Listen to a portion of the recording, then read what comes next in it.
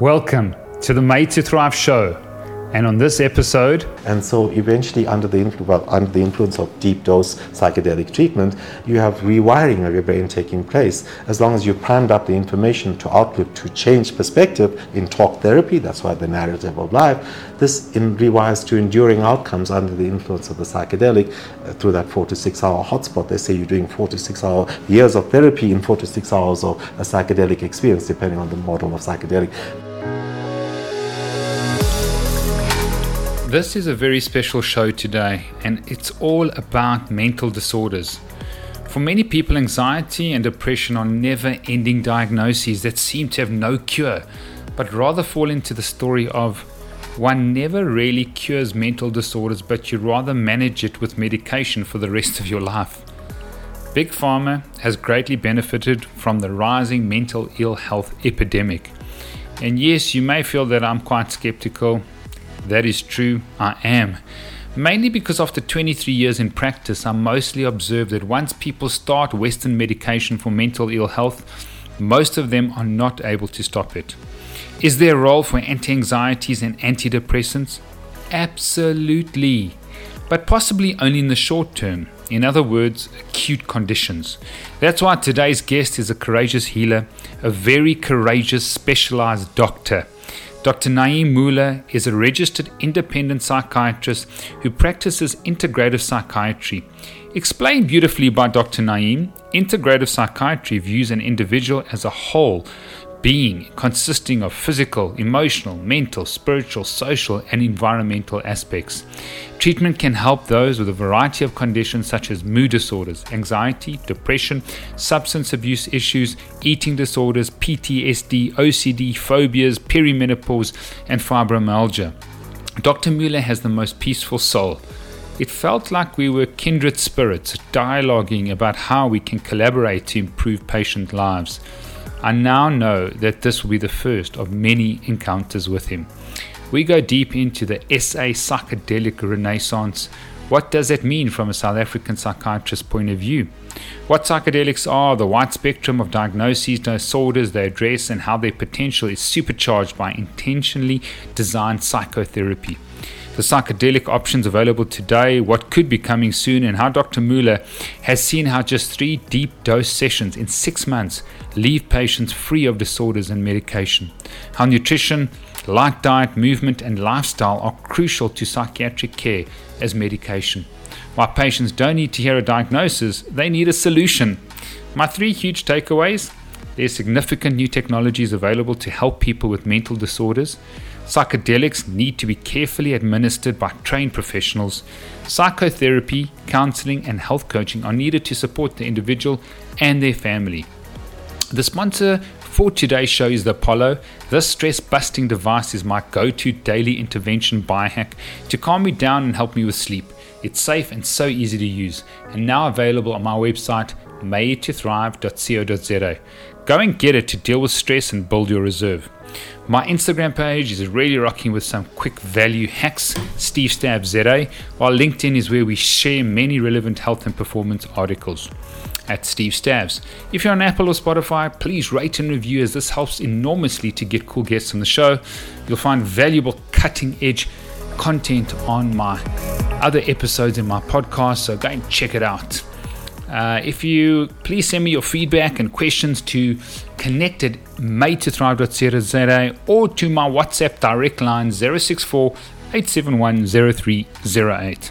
I'm your host, Steve Stabs, Africa's pro biohacker and health futurist, and this is the Made to Thrive show.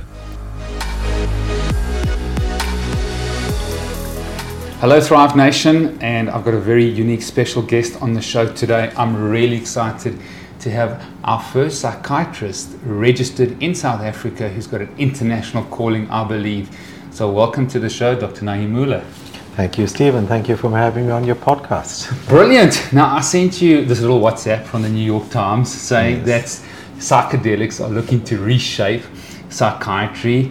Before we get your background, which is an amazing story, you know, we've been offline chatting and discussing just what's happening with mental health and, you know, the crisis that the world's in. tell us about this little article and just grab the listeners' attention, because we've probably got 5-10 minutes and then people are going to dial out, and people lose their attention 6 to 10 times every minute. So of course, Thrive Nation, I've got an incredible doctor. He's got years of experience, and he's going to tell us why psychedelics are going to reshape psychiatry. Good. So yes, we're living through a renaissance at the moment, and it's what's called the renaissance of psychedelics. Starting almost 2003, 2004, it's been playing out behind the scenes. Unless you knew to look there, you wouldn't know the massive shifts in outlook that have been coming.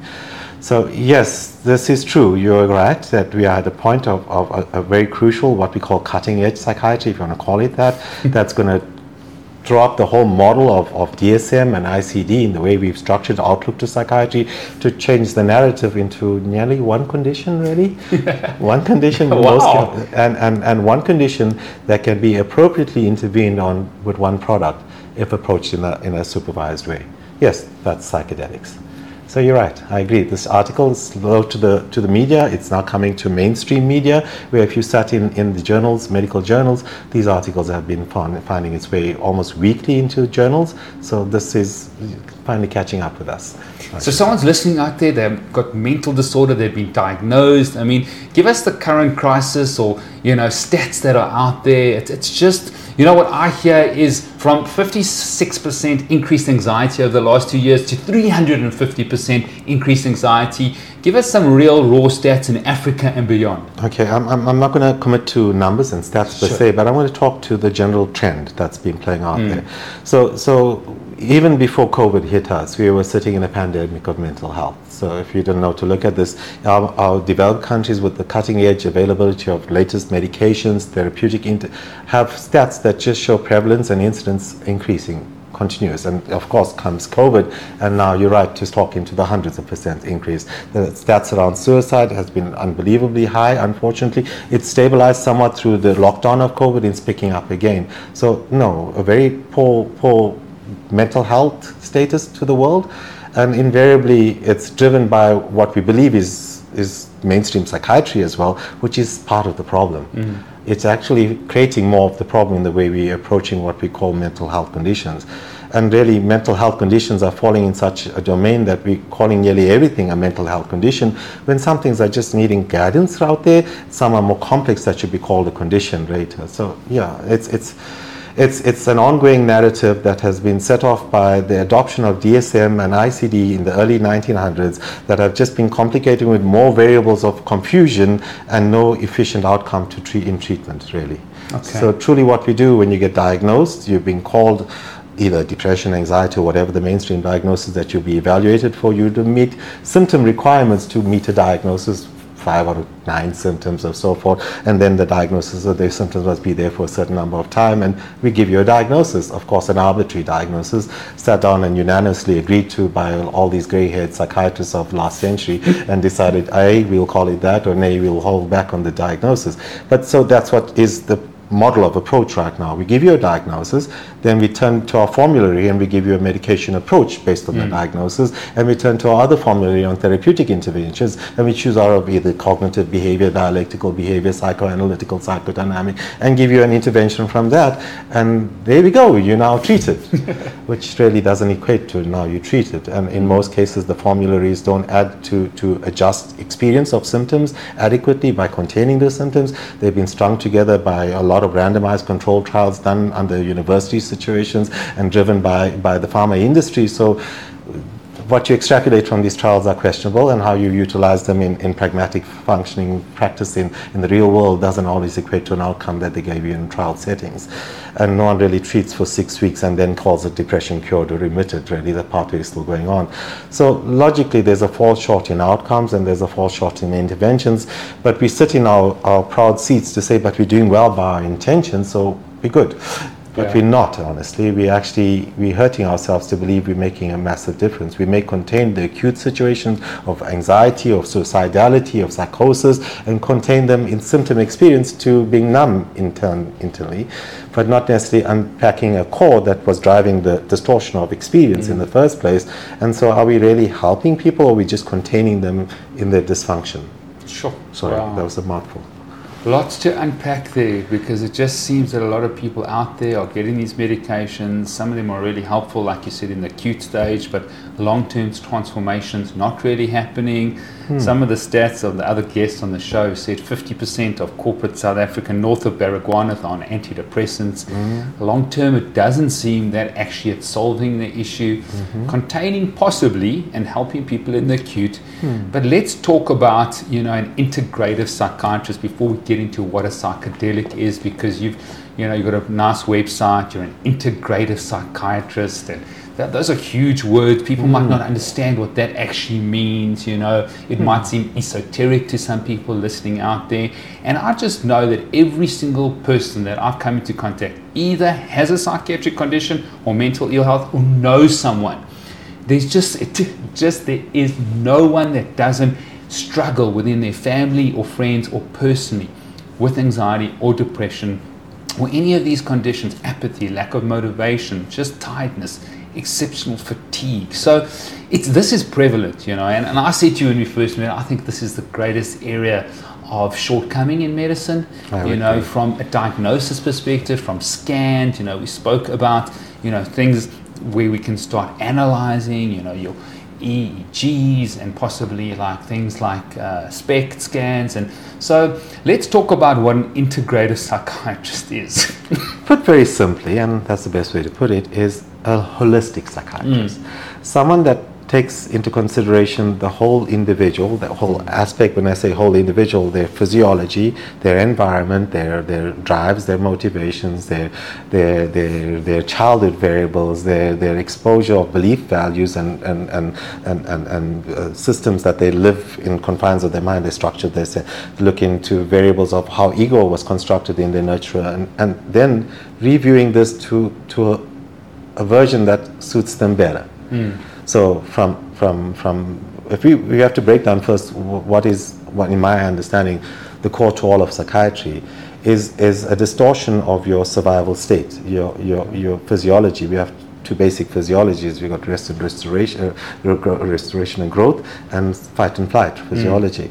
And within a fight and flight physiology, we have an inundated release of adrenaline and cortisol as your hormones from your adrenal gland. Of course, these hormones are released for various functions in our body, but under this wiring of survival state and how the wiring comes about, it fires more abundantly, creating imbalances of primarily your dopamine physiology, and with a knock-on to serotonin physiology. There's the chemical imbalance created that we all talk about in depression and anxiety. And with this being protractedly running through open-endedly, this functional imbalances start creating energy releases in our body that gives us the symptoms that we call psychiatric symptoms, whether it's the tightness of chest, surges through your neuromuscular junction of dopamine, or the palpitation and flush state of dopamine through your cardiovascular circuitry, or the restlessness that comes from dopamine imbalancing in your cerebellum circuitry, or that background buzz in your mind from your limbic circuitry, dopamine surging everywhere, and excessive dopamine in the prefrontal give you imbalances there to impacting focus, attention, concentration, and all executive functioning. So distorting there and dysregulating sleep process, because activation of dopamine in the prefrontal robs you of switching off at night. The prefrontal is woken up by dopamine, and residually have non-restorative sleep processes, then walking up into another cycle of dysfunction of the prefrontal, letting down its regulatory to the rest, and dopamine then surging to give more dysfunctions of rumination, impulsivity, obsessive thinking, paranoid thinking, anxious thinking, all symptoms of psychiatry coming through this process. Okay. Invariably, if you watch the role of antipsychotics since the introduction and their utilization over the periods of time, they suddenly are starting off with antipsychotics. They're suddenly mood stabilizers. They are also impulse control agents. They're anti-aggressive agents. They're anti-restlessness agents. Suddenly, every symptom somehow can be manipulated in every other condition with a low dose of an antipsychotic. Then what are we talking about? Different conditions? We talk about one condition that presents in different ways, driven by the dopamine underlying surge. Okay. So the primary physiology in integrative psychiatry is to ground your dopamine physiology. Dopamine detox is how I talk it through with my clientele. And to detox dopamine, we look at nutrition, we look at hydration, we look at stimulation with lights, we look at sleep, we look at all these variable core requirements of the body for it to function healthily. Yeah.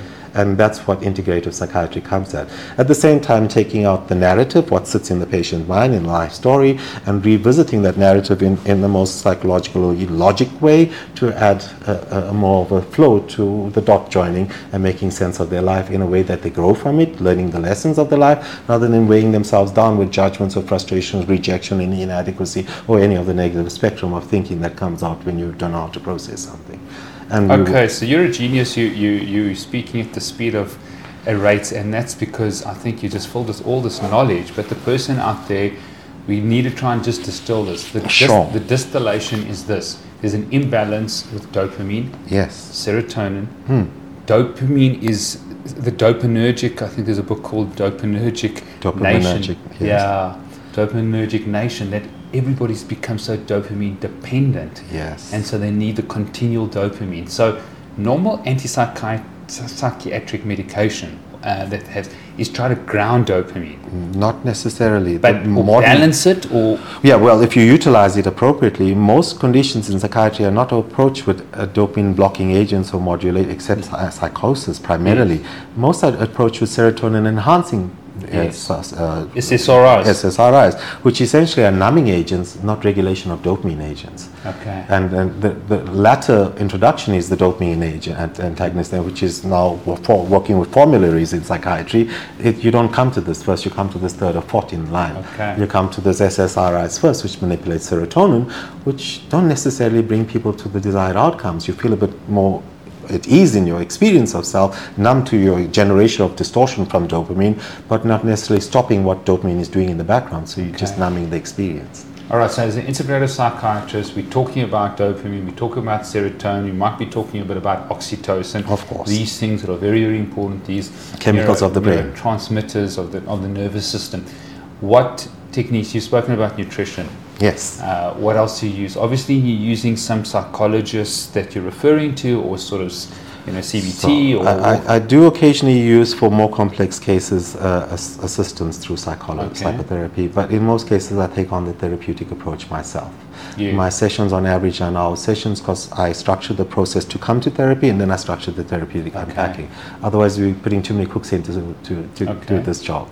Yes. Okay. So sometimes you're using psychotherapy. All the time. You're looking at yourself personally. Sometimes you'll outsource for complex. You're looking at nutrition. You're looking at movement, breath work, sleep. You're looking at holistic. And I've said this on the Made to Thrive show, that if your doctor doesn't talk about your nutrition or your sleep or your movement, then with respect, you need to find another doctor.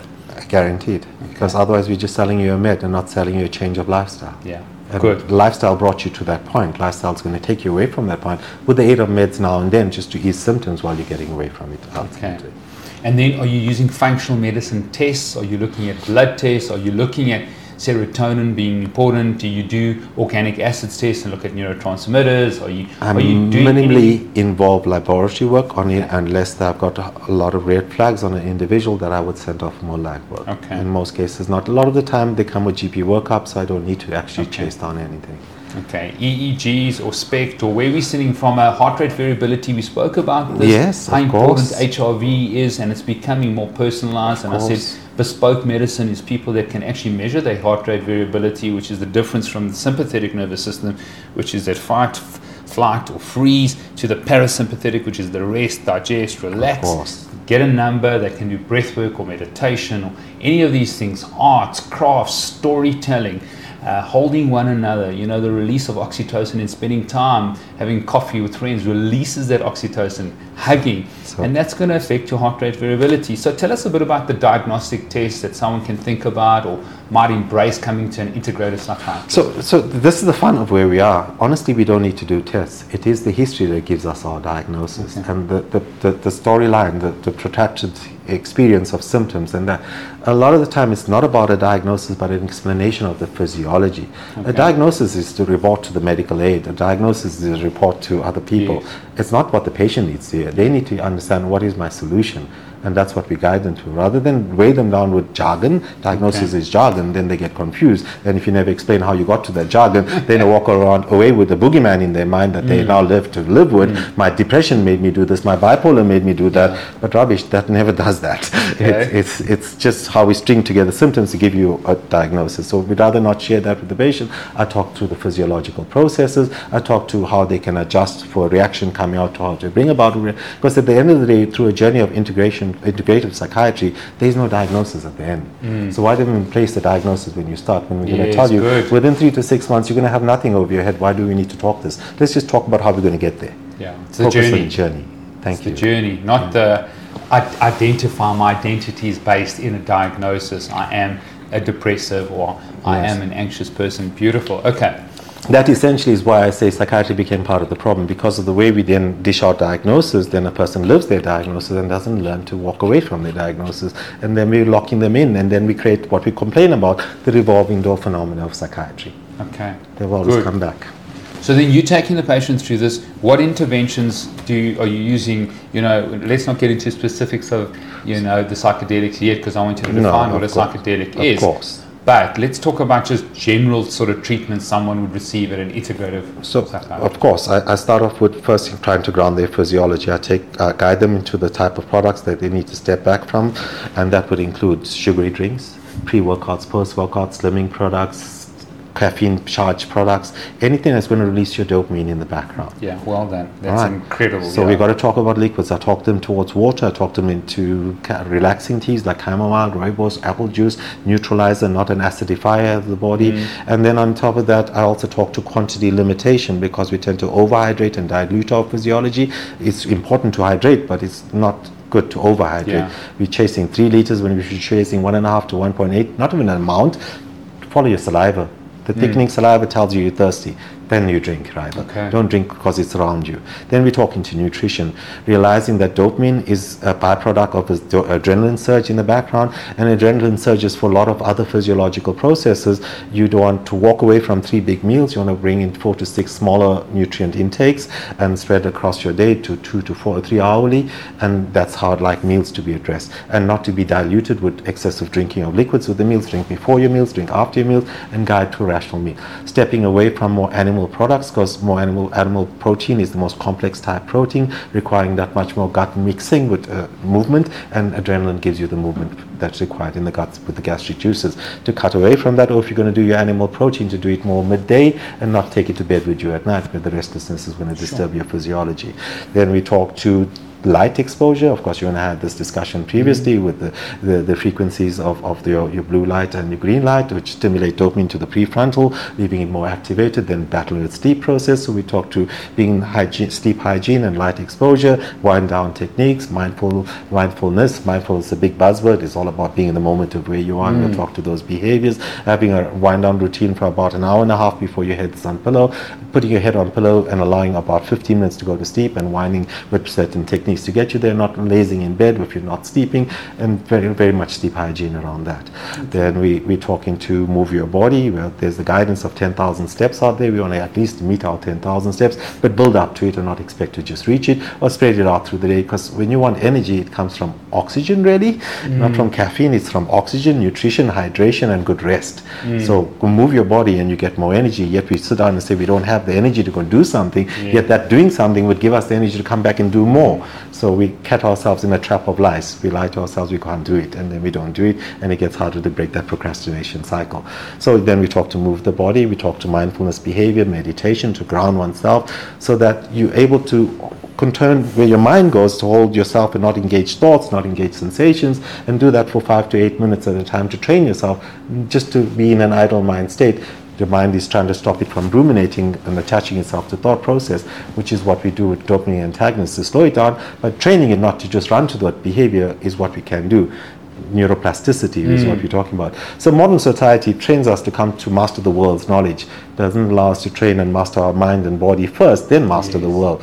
What we're trying to do with this integrative approach is take you to master your mind and master how you use your space of mind, how you hold on to information, give you coping techniques of we talk about journaling, but you learn to take from journaling to then putting things into diary, to reminders coming out for trivial things in your diary, carrying journaling to then be thinking on paper, to catch yourself out for cognitive distortions or dissonance, which tend to be incorporated into our thinking patterns. Remember, thinking is not something was taught to us, it's something we stumble upon in our lives, and then we just then believe our thinking is gospel, and then we go work with the echo chamber and build on our stupid thinking sometimes, and then we lead ourselves into very traps of our mind, and ultimately you want to use the techniques of CBT, looking at cognitive distortion. That's where the journaling comes in, and you restructure thinking on paper and self-correct, rather being gentle with your thinking, not judging your thoughts. Always accept and embrace your thinking for what it is, to guide it to another.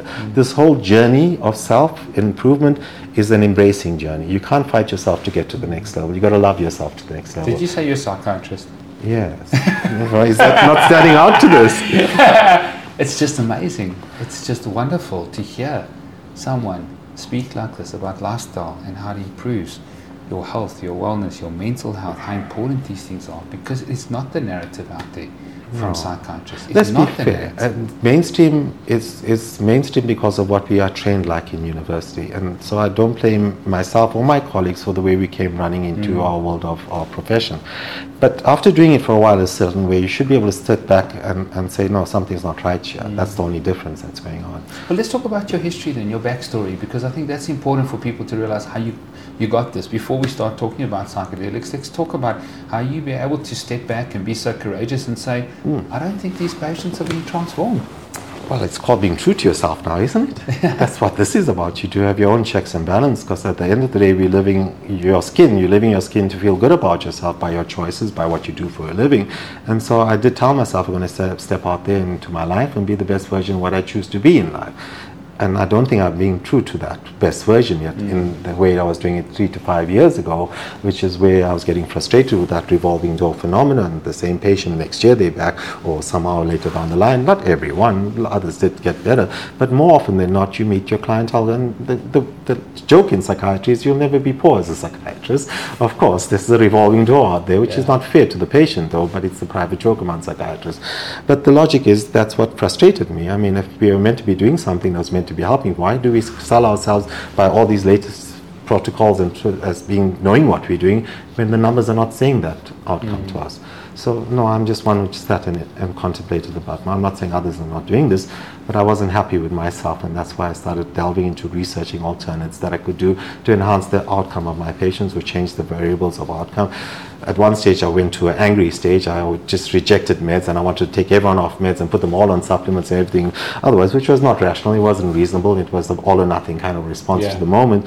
But then I've moderated and I've utilized meds wisely, bring in a lot more supplements and do this, and this is trying to help me feel better about me, to make them better about them.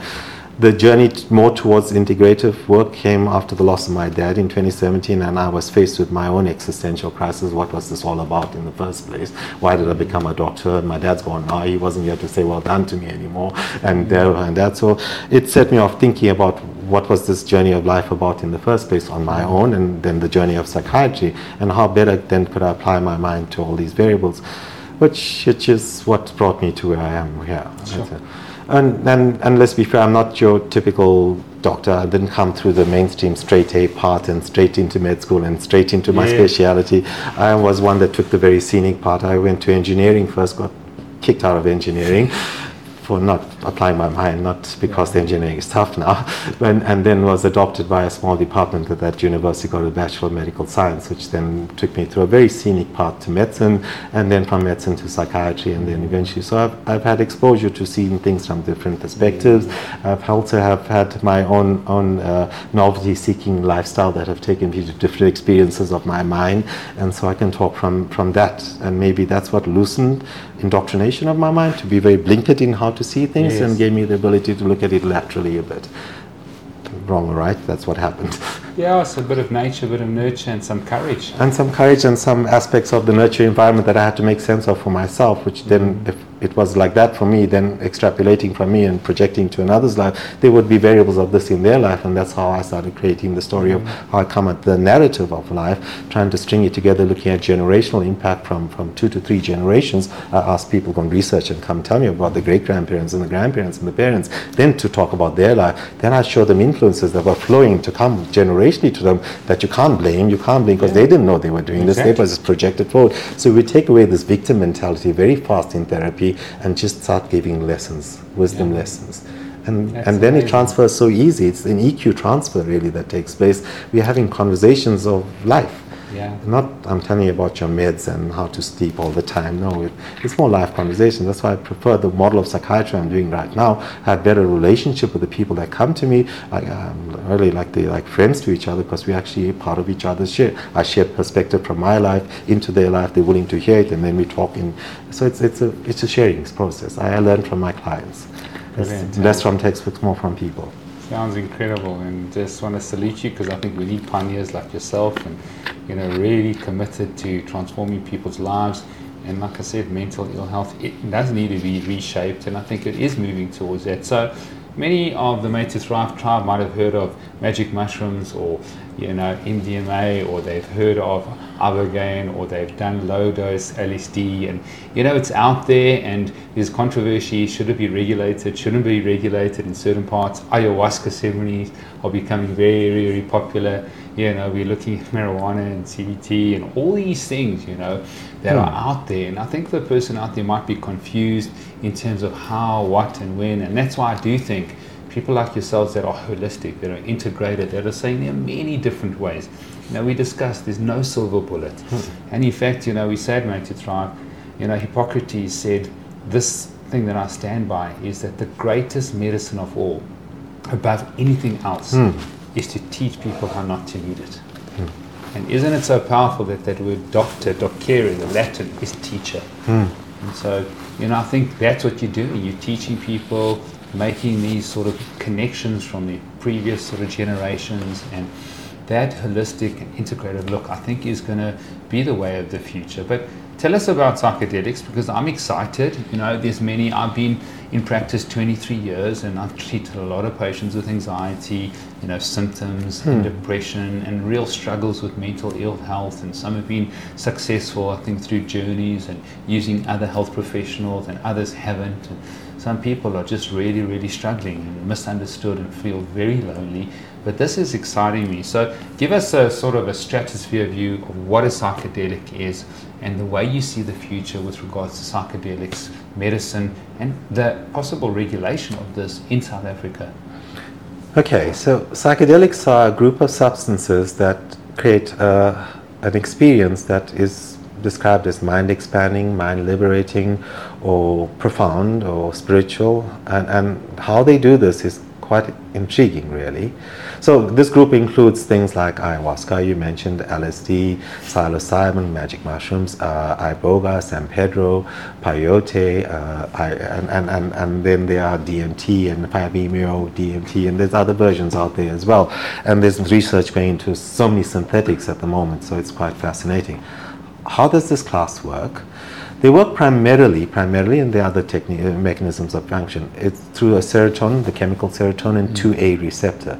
This receptor is found over the most of our cortex, the gray matters on, and in the deeper gray matter structures. This receptor, serotonin 2A receptor, when psilocybin activates it, or the psychedelics activated, they bring on an agonistic effect of this receptors, in inducing more of the serotonin effect downstream. And by doing this, they bring about changes in the brain, and there's an area of the brain, areas of the brain grouped together called the dorsal mode network, DMN. This area of the brain helps regulate the idle mind. You can sit in your creative idle mind or worry mind, whichever way you use it, or switch you to conscientious mind on the other side, driving into deliberate behavior. So this area is manipulated by psychedelics to switch you primarily, into an idle mind and force your prefrontal cortex offline. Your prefrontal cortex is your conscious powerhouse. You wake up in the morning, this wakes up, goes to sleep at night, this goes to sleep. So all awareness plays out today, all cognitive effects come out from there. So this is the control mechanism of the rest of the brain and the rest of the body. All primary directives are given out of there.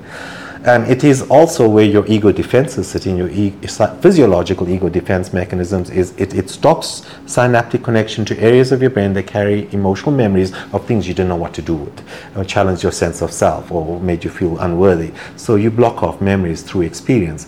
And this is guarded by the prefrontal. Under the influence of psychedelic, you force your dorsal mode network into idle brain function, pulling your prefrontal offline and bringing synchronicity through to arrest the brain by serotonin surges and changes in frequency of brain.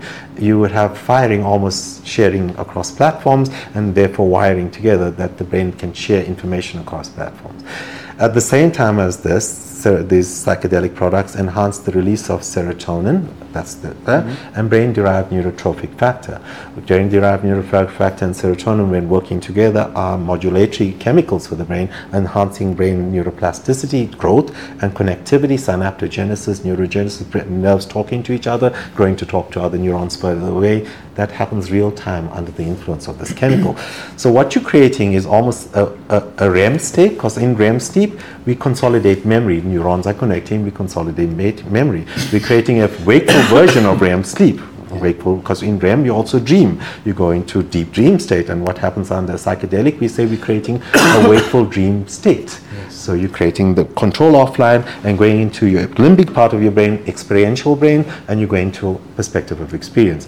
And while you're going into there, the brain is now functioning on what we call a free energy principle. You heard about this? No. So the free energy principle, under the right conditions, the brain will fight to release more energy utilization, to have more efficient pathways of how to connect from one neuron to the other, freeing up energy, because the utilization of energy is quite low generally in the brain. It's 20% of body energy production, and it tries to maintain it. So as a processing unit, we have nothing in modern man's creation that can relate to what it does out in processing power, but for such little utilization of energy. So it's always freeing up energy with the free energy principle. So under the psychedelic effect, you have loosening up on a hot zone created where synaptic connections can review to more appropriate connections, and that's where information is transferring. Now these neurons are firing together, they're wiring together, they're sharing, I got info on this, you come to me and I'll take you to a better outlook to this, rather than you go and second guess yourself there, go and triple check you there, then come here and doubt yourself on top of that, and still have to come make your decision again. A distorted pattern of thinking. Efficient pattern will take you from there to there and down there. And so eventually under the influence of deep dose psychedelic treatment, you have rewiring of your brain taking place. As long as you primed up the information to outlook, to change perspective in talk therapy, that's why the narrative of life, this rewires to enduring outcomes under the influence of the psychedelic through that 4 to 6 hour hotspot. They say you're doing 4 to 6 hour years of therapy in 4 to 6 hours of a psychedelic experience, depending on the model of psychedelic. Most work out there is happening on psilocybin, so it's 4 to 6 hours they talk about. And when you wake up from that, that is the enduring way you'll see whatever it is you have to rewire. That's the profound way psychedelics work. To that extent, ketamine, the so-called pseudo-psychedelic, which is a dissociative anesthetic agent, is functioning very similar to that psychedelic functioning. It brings about dissociative experiences, a dissociative anesthetic. So just before it puts you to sleep, it puts you in a zone of dissociation, and then you go to sleep. But in ketamine infusion, we keep them in that zone of dissociation. That means your prefrontal is pulled offline, you dissociate into your limbic cortex. And again, it has impact to BDNF, and that enhances neuroplasticity and overcoming thought blocks or creating new pathways of thinking, so you're not locked into a process that you would be in your mind. So that's how psychedelics work. But they're not a magic silver bullet approach. So you just don't take people and put them in a room and give them a psychedelic, because you've heard of people having bad trips, you've heard about knock-on experiences to psychedelics of dissociative re-experiencing and things like that can go wrong. And so the requirements is structured psychotherapy build-up, preparation or priming process, which can take months, getting, depending on the complexity of the individual, then going through experience, which is they call the journey, the medical journey. You sit in spaces held, two therapists will hold space with you. That's the model going on in Johns Hopkins and Imperial College of Medicine, and the individual is masked in eye masks and enclosed in the head over earphones, and is enclosed into their whole experience on their own in their mind, and only if they need support psychologically or physiologically are they engaged. Otherwise the work is happening in their mind. And thereafter, after the journey, medical journey, on the other side of that, a very structured integration process, because we can come up with so many paradigms of experience from your mind, not necessarily fitting into a reality model, because when we dream, nothing follows the model of reality in dreams. So when you go into your mind, it comes out in a very distorted experience state with all of these sensations, and you taste the music and you feel the sound. That's the synchronicity and sharing of information on firing on the same frequency. That's why all these distortions of a sensory experience. But ultimately, it is wiring in the background, and that's what you work out with enduring in the front. So ketamine does a similar model, but it has short zones. They use it for 40 minutes, and they build it up every 3 to 4 days. You come back for a second infusion, third infusion. A course of 6 is usually how they sell it. And then you review through integration whether the desired outcome was achieved and whether there's still baseline symptoms or any variables of distortion in processing, and you create new structured priming around that, and potentially of going in within 3 to 6 months again to the next deep experience, and followed by another deep experience if it is still required for the third. They say usually within 3 experiences you're able to break any pre-existing psychopathology and walk free of medication, from the studies that are coming out of these different institutes, Imperial College, Johns Hopkins, working in conditions of anorexia, OCD, PTSD, you name it, of course depression, anxiety. The outcomes have been fascinating. Even psychosomatic conditions like cluster headaches, fibromyalgia, irritable bowel are responding to this. Chronic body pains in the backaches and things like that are responding to these conditions. So people go for chronic pain modulation through ketamine infusion or alternate microdosing processes, which are not yet legal, and that's why we don't talk too much into that space. But you can microdose nearly every psychedelic out there under the sun to have some subtle background benefit without going into a full sensorium experience, so subsensorium levels of activation. You still have activation of BDNF and serotonin and neuromodulation taking place, lateral thinking, opening up creativity, opening up with microdoses. They're even using these microdose approaches in autistic individuals, in individuals with dementia, where you've not got any benefits of mainstream meds, and these meds have failed on microdosing psilocybin. They found that they were able to bring spark back into eyes, words of communication, not necessarily full-on regulation of brain function, but more presence than what you would have had with none of these interventions. So the outcomes have been fascinating. The data has been accumulating over this 18 years, 15 to 18 years already, but we have authorities dragging their feet, as you can see.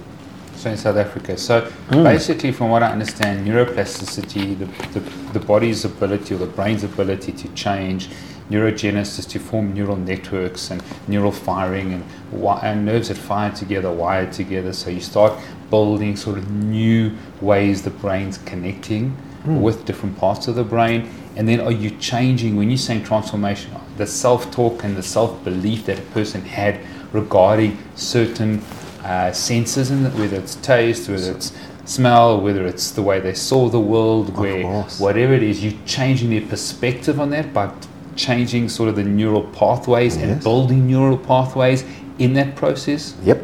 That's exactly what we're saying. And the truth of the matter is, some of the changes, you want to know what changed. Because thinking, according to psychological perspective and research out there, is approximately 6 layers deep. One layer sits in conscious awareness, where it's not a multitasking layer, it's just one layer of thinking that sets ships rapidly in the prefrontal cortex. The remainder of 5 layers sit in your limbic cortex, and you won't know what's going on in there. It's below your awareness level. And it plays out in process work, then it's fed to you in your awareness mechanism through body talk. What is body talk? Your gut feel, your hair on the back of your neck, your hunch, your intuition, your emotion. And emotion is the conscious way of communicating conscious mind from the subconscious for every variable of thinking it is worked through to give you your hunch or otherwise variables. So yes, the subconscious mind is the true multitasking part of your brain, and that's the one that throws out answers that we wake up and there's that bright idea on the top of your head that played out through your subconscious and a push to the conscious. That's where this work is getting. So that's your supercomputer really, the subconscious mind. So that's exciting, and that's happening over, you're talking about ketamines They're legal in South Africa. That's legal. Ibogaine is the legal psychedelic has been with us for almost 20 years. It's been used in the space of opioid recovery and crack, cocaine, crystal meth, alcohol, hardcore addictions. It's found benefit. We could not explain it from previous models or understanding the molecule. Now everything just makes sense in the way other psychedelics are working in the space as well. Psilocybin has been used as, like Ibogaine has, for addiction, so from cigarettes to alcohol to harder core addictions, and you're breaking cycles of addiction with this as well. So these products are treating your eating disorders, your addictive disorders, your somatic disorders, your anxiety disorders, and your mood disorders, and there's work going on in psychotic and bipolar patients as well in the background. Sure. So not your mainstream of run forward to this patient population. They need more structure, more support, more environmental management than you do with other patients. So because there's risk of things going wrong there. But there's still things going right there too, even in those conditions. So like I say, nearly every condition in psychiatry has been tried out with this product, treated with this product. So someone's listening now, they want to try a new way, integrative psychiatrist, currently in South Africa now. So you're using ketamines, you're seeing this transformation, you're seeing new synaptic sort of connections, you're seeing this neuroplasticity, neurogenesis, people from a subconscious mind, from that limbic side changing. Obviously you're saying pre-work, you're working at developing the person from a different belief system or perspective. They're working either with a psychologist or with yourself to change perspectives, doing that pre-groundwork to make sure when they start that process, there is things to work with, and then afterwards there's post-workout in terms of the subconscious mind. Is that the journey here in South Africa? Yes, currently that is the psychedelic available journey in South Africa, and used appropriately, usually within a 6-month period, you can walk people away from medication with this journey, depending on the complexity of meds that they come forward with. Often if they've been medication naive, you definitely get them away from you within the 6-month period, not requiring to be on meds beyond that, seeing you beyond that point. Wow. So psychiatry has a turnaround time, not a revolving door. Okay. So, and is this sustained transformation? Have you seen patients over like years? You see them like 3 years later, they haven't gone back to any of their psychiatric medication, they haven't gone back to any of those symptoms, they're living sort of transformed lives? Is that?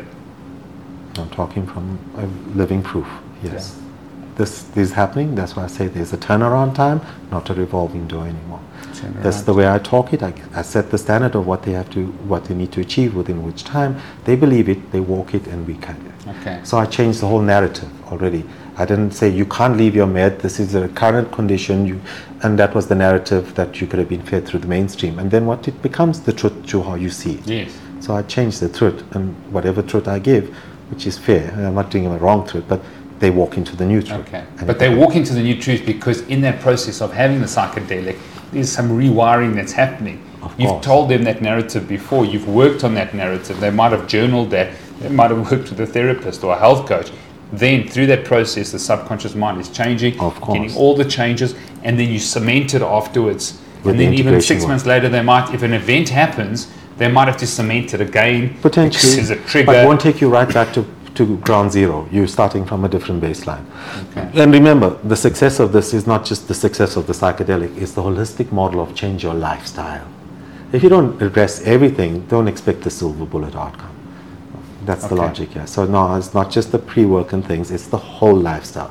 I'll always take you back to what you're not doing yet. That's how I take the patient. Yeah, we're not there. Let me hear what you're doing. Let me hear what you, and call them to order to where they're letting themselves down. Okay. We have a tendency to lie to ourselves. Sure. And that's why when you sit in front of your therapist, this is your mirror, this is your psalm. You're going to talk to yourself here. Yeah. I'm going to call you out because what I hear of what you said to you, about what you did for you. Okay, so South Africa now, we're looking at ketamine and ibogaine that's being used.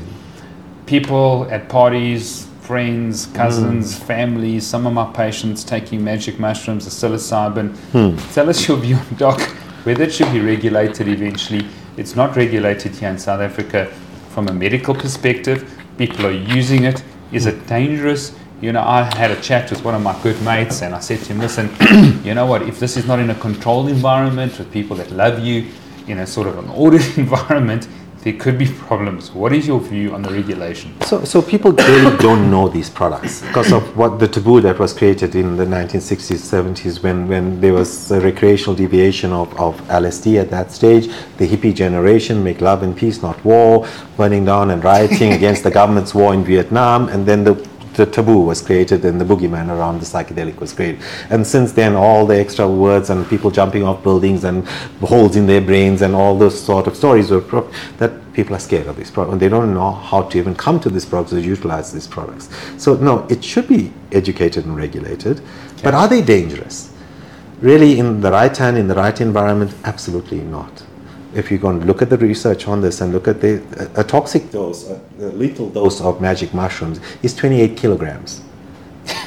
Yeah. You're going to get that on you? No, not likely, right? Yeah. So it's very hard to overdose on these products. And any related deaths that these products were found in the system of an individual, there were multiple other products, multiple drug partying, so to speak. And you cannot allocate that the death was related primarily to psilocybin. We don't know the mechanism. So there's no really direct accounted deaths to psilocybin either, and for that matter to LSD and other psychedelics. Though inadvertent accidental deaths of doing stupid things with your body in an uncontrolled environment, that's why I say in a supervised space, it is a safe product with people who know what they're doing with it. And there are people who are not in the medical field that know what they're doing with this product. However, from where I talk from a medical field, it needs to be decriminalized and then regulated and then controlled in the way there's guidance to how therapists need to approach this product and how to utilize this product in clinical care. Otherwise, no, it doesn't mean because now you're a psychiatrist and now the product is decriminalized or legalized, yet you know what you're going to do with it and how you're going to approach it. So training is required. And of course, to individuals who have come from challenging childhoods and past, you are predisposed to have poor emotional responses, have reactions and dissociative experiences. These are the individuals that, if they're going to ever go there, definitely need to have controlled environment or guides or sitters or whatever you call it as individuals that sit the space and hold the space with you. But so there's not much danger in it. What you're saying, to overdose is going to be really tough. If you're in a safe community, then and you're with people and you're doing microdosing, there's unlikely you're going to have a detrimental side effect, you know. Microdosing, no, there should be no side effect. Microdosing has no perceptual experience. Macrodose is where we're talking about control. Macrodose will give you sensorium experience and distortions of perception and time and everything. So no, there you need containment of that individual. They can't be driving a car doing on their own thing. Yeah. They need to be in a controlled environment, not engaging in the world, but until they come out of the experience. So yes, safe. The psychedelic ibogaine, more the synthetic version, ibogaine is noted to have cardiotoxicity or cardiac risk and can be quite hard on the gut, and retching is no associated with it. But beyond that, cardiac risk, which then for individuals that they used it in the addictive processes and treatment of addiction, these individuals had substances and weaknesses of the physiology, and cardiac complications were common in them. Not that it is going to be a risk to all that take it. So they are high-risk populations, but generally most of these products, and specifically psilocybin, the cleanest of all psychedelics. So there's a gentleman, Professor David Nutt, out from the UK, and he's got an organization called DrugWise, if I'm not mistaken, and he's created a scale of all psychoactive substances and their impact to health and physiology and body functions and the society in general. The one at the bottom of that list is psilocybin, and the one on top of that list, alcohol. And in between, about a third up is your opioid analgesics, about a third down is your ketamine, benzos in between, and cat crystal meth. Heroin falls below alcohol, by the way, just to put alcohol into perspective to the damage it does to our brain and body. Sure. There's nothing that equates to alcohol as a drug that is destructive. Yet look at how legal it is. Yeah. And it causes most of the complications we deal with in motor vehicle accidents, physiological complications of inflammation, alcohol, liver disease, brain dysfunction, weakness of muscles, impact to your microbiome, inflammatory activation, you name it. Why are we still doing it? Yeah. So these are absolutely safe products. However, they come with certain risks to emotionally charged people, and that's what you want to regulate against and control against. And appropriate usage, because let's be fair, when someone's under a psychedelic, they're vulnerable, and then the type of client or therapist over them can be unscrupulous, so they need regulation of that, the ethics and models of how you manage such spaces. There must be two therapists or control groups, that you're not controlling one person over one, and things can go wrong in such spaces. So there's a lot of ethics still to be discussed in the space, and of course, as much as the natural product works, they tend to come with nausea, fullness in the tummy. So there's not synthetic, but natural, the extract of the natural product out of the mushroom getting the purified version of it would make it easier to dose, to get more depth around, and take away some of the initial sad effects of settling into the experience. So that needs to be coming around. There's a lot of biotech firms out there working on it. Some of them have already created this, extracted it from the mushroom. Others have got synthetic versions of this.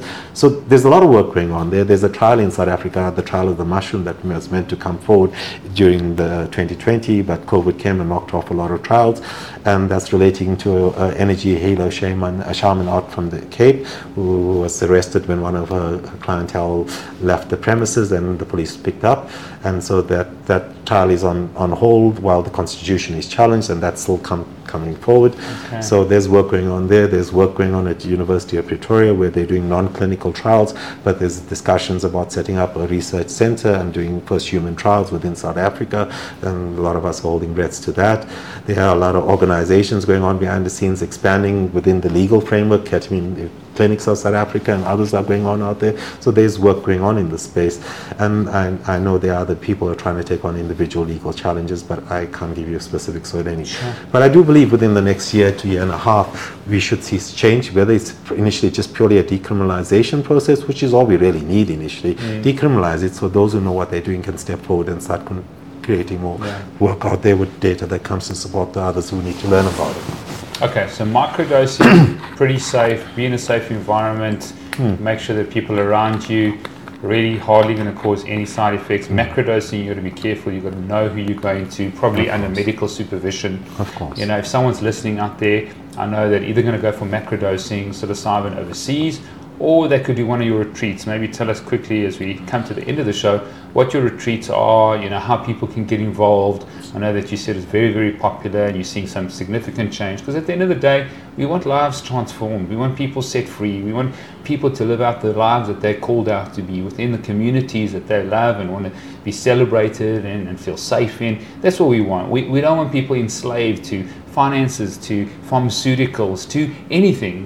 When you're enslaved to something and you desperately need that, there's almost shackles on you. And I think just empowering people to actually be free is you know, just part of just the human, you know, humanitarian way we should treat one another. So tell us a little bit more how people, they've heard this now they're excited, now people are going to start calling. What should they do? Where should they go? So myself and a couple of psychologists sat down around the table and decided that we like where this is going, and we needed to set up something that's going to prepare us for where the treatment model is changing. So we've set up an organization called Equanimity, myself and two clinical psychologists, Anthony Townsend, Bradley Kallenbach. And with this process, we're incorporating the legal psychedelics available to us in South Africa. We use ketamine to loosen people's medication, to wean them off medications, prepare them psychologically with our preparation work, and then we take them to retreat and expose them to ibogaine in a controlled environment, preparing them, and that is the psychedelic that is legal in South Africa, and we utilize that to bring transformative change. At the same time, my group is working to do our initial, our international retreat, first international retreat out in Jamaica, where we'll be happy to work with psilocybin, where it's legal to work with psilocybin in Jamaica. So we're making arrangements that we got arranged with the Jamaican authorities that we come there in December this year, that we can legally run a psilocybin retreat there to get our experience to come back and express our outlook here to South Africa. Yes. We need to bring the information back home. So there's work that we're doing out there, but currently we're working primarily ketamine in prep phase with the psychotherapy preparation and using ibogaine in the retreat model that we do. And it's been profoundly successful. You can go and look at our reviews on our website, equanimityretreat.com, and you'll understand more about the three of us that are running this process, and learn more into our colleagues internationally that are supporting us to bring us abroad as well, because they're fascinated by the work we're doing. But yeah, Brilliant. This is where we're going with this. And Brilliant. You're right, there's massive changes. That's why I'm comfortable to talk about it, because I've seen firsthand the differences over being a psychiatrist 15 plus years now. I see that I can make a change, would feel good about myself, that it's enduring, so that I can feel good about myself about that change. Brilliant. And where can people get hold of you personally? I've got my website out there, and my cell phone number is on my website, so it's easy to get hold of me. You can drop me a WhatsApp, and I'll get back to you when I have a free zone to have a quick chat. But of course, don't have a long expectation of a chat. I'm quite busy. Otherwise, you can make an appointment with me. Come see me. I'm out in Fourways, above the Cure Day Hospital in Fourways. I'm on Southside Boulevard. Or you can see on my website, you can reach out to us there. You can find equanimityretreat.com, reach out to my group there, and any other way. I'm available to share information and knowledge and guide individuals on a better pathway. Brilliant. Dr. Naeem, you little health legend, I declare favor and blessing over you that you live out your calling and purpose. I'm so excited. I'm inspired by you your courage has been incredible. I think there's going to be a major change in mental ill health. We need it. Mental ill health is exponentially growing. It's starting younger and younger and younger. I'm seeing kids, you seeing kids, and it's just growing from all facets of life. People aren't coping. They don't have a reserve. So well done to you, and look forward to building our relationship and collaboration that we've got, because I think if we can bring people more through this process, we're going to just bring freedom to them and health and healing and all the things that they deserve in their lives. Thank you, Stephen. Thank you for that. You're right. We can only but help people, and then we grow ourselves in the community structure, what we're supposed to be here for everyone. Brilliant. Thank you so much. Thank you again.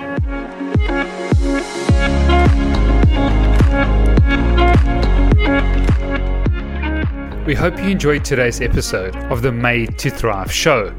New episodes are released weekly and are published exclusively on the Made to Thrive podcast link. If you're interested in receiving more thriving insights as well as receiving other exclusive member benefits, visit madetothrive.co.za/subscribe. This podcast is for general information purposes only and does not constitute the practice of medicine, nursing, or other professional healthcare services, including the giving of medical advice. No doctor-patient relationship is formed. The use of this information and the materials linked to this podcast is at the user's own risk.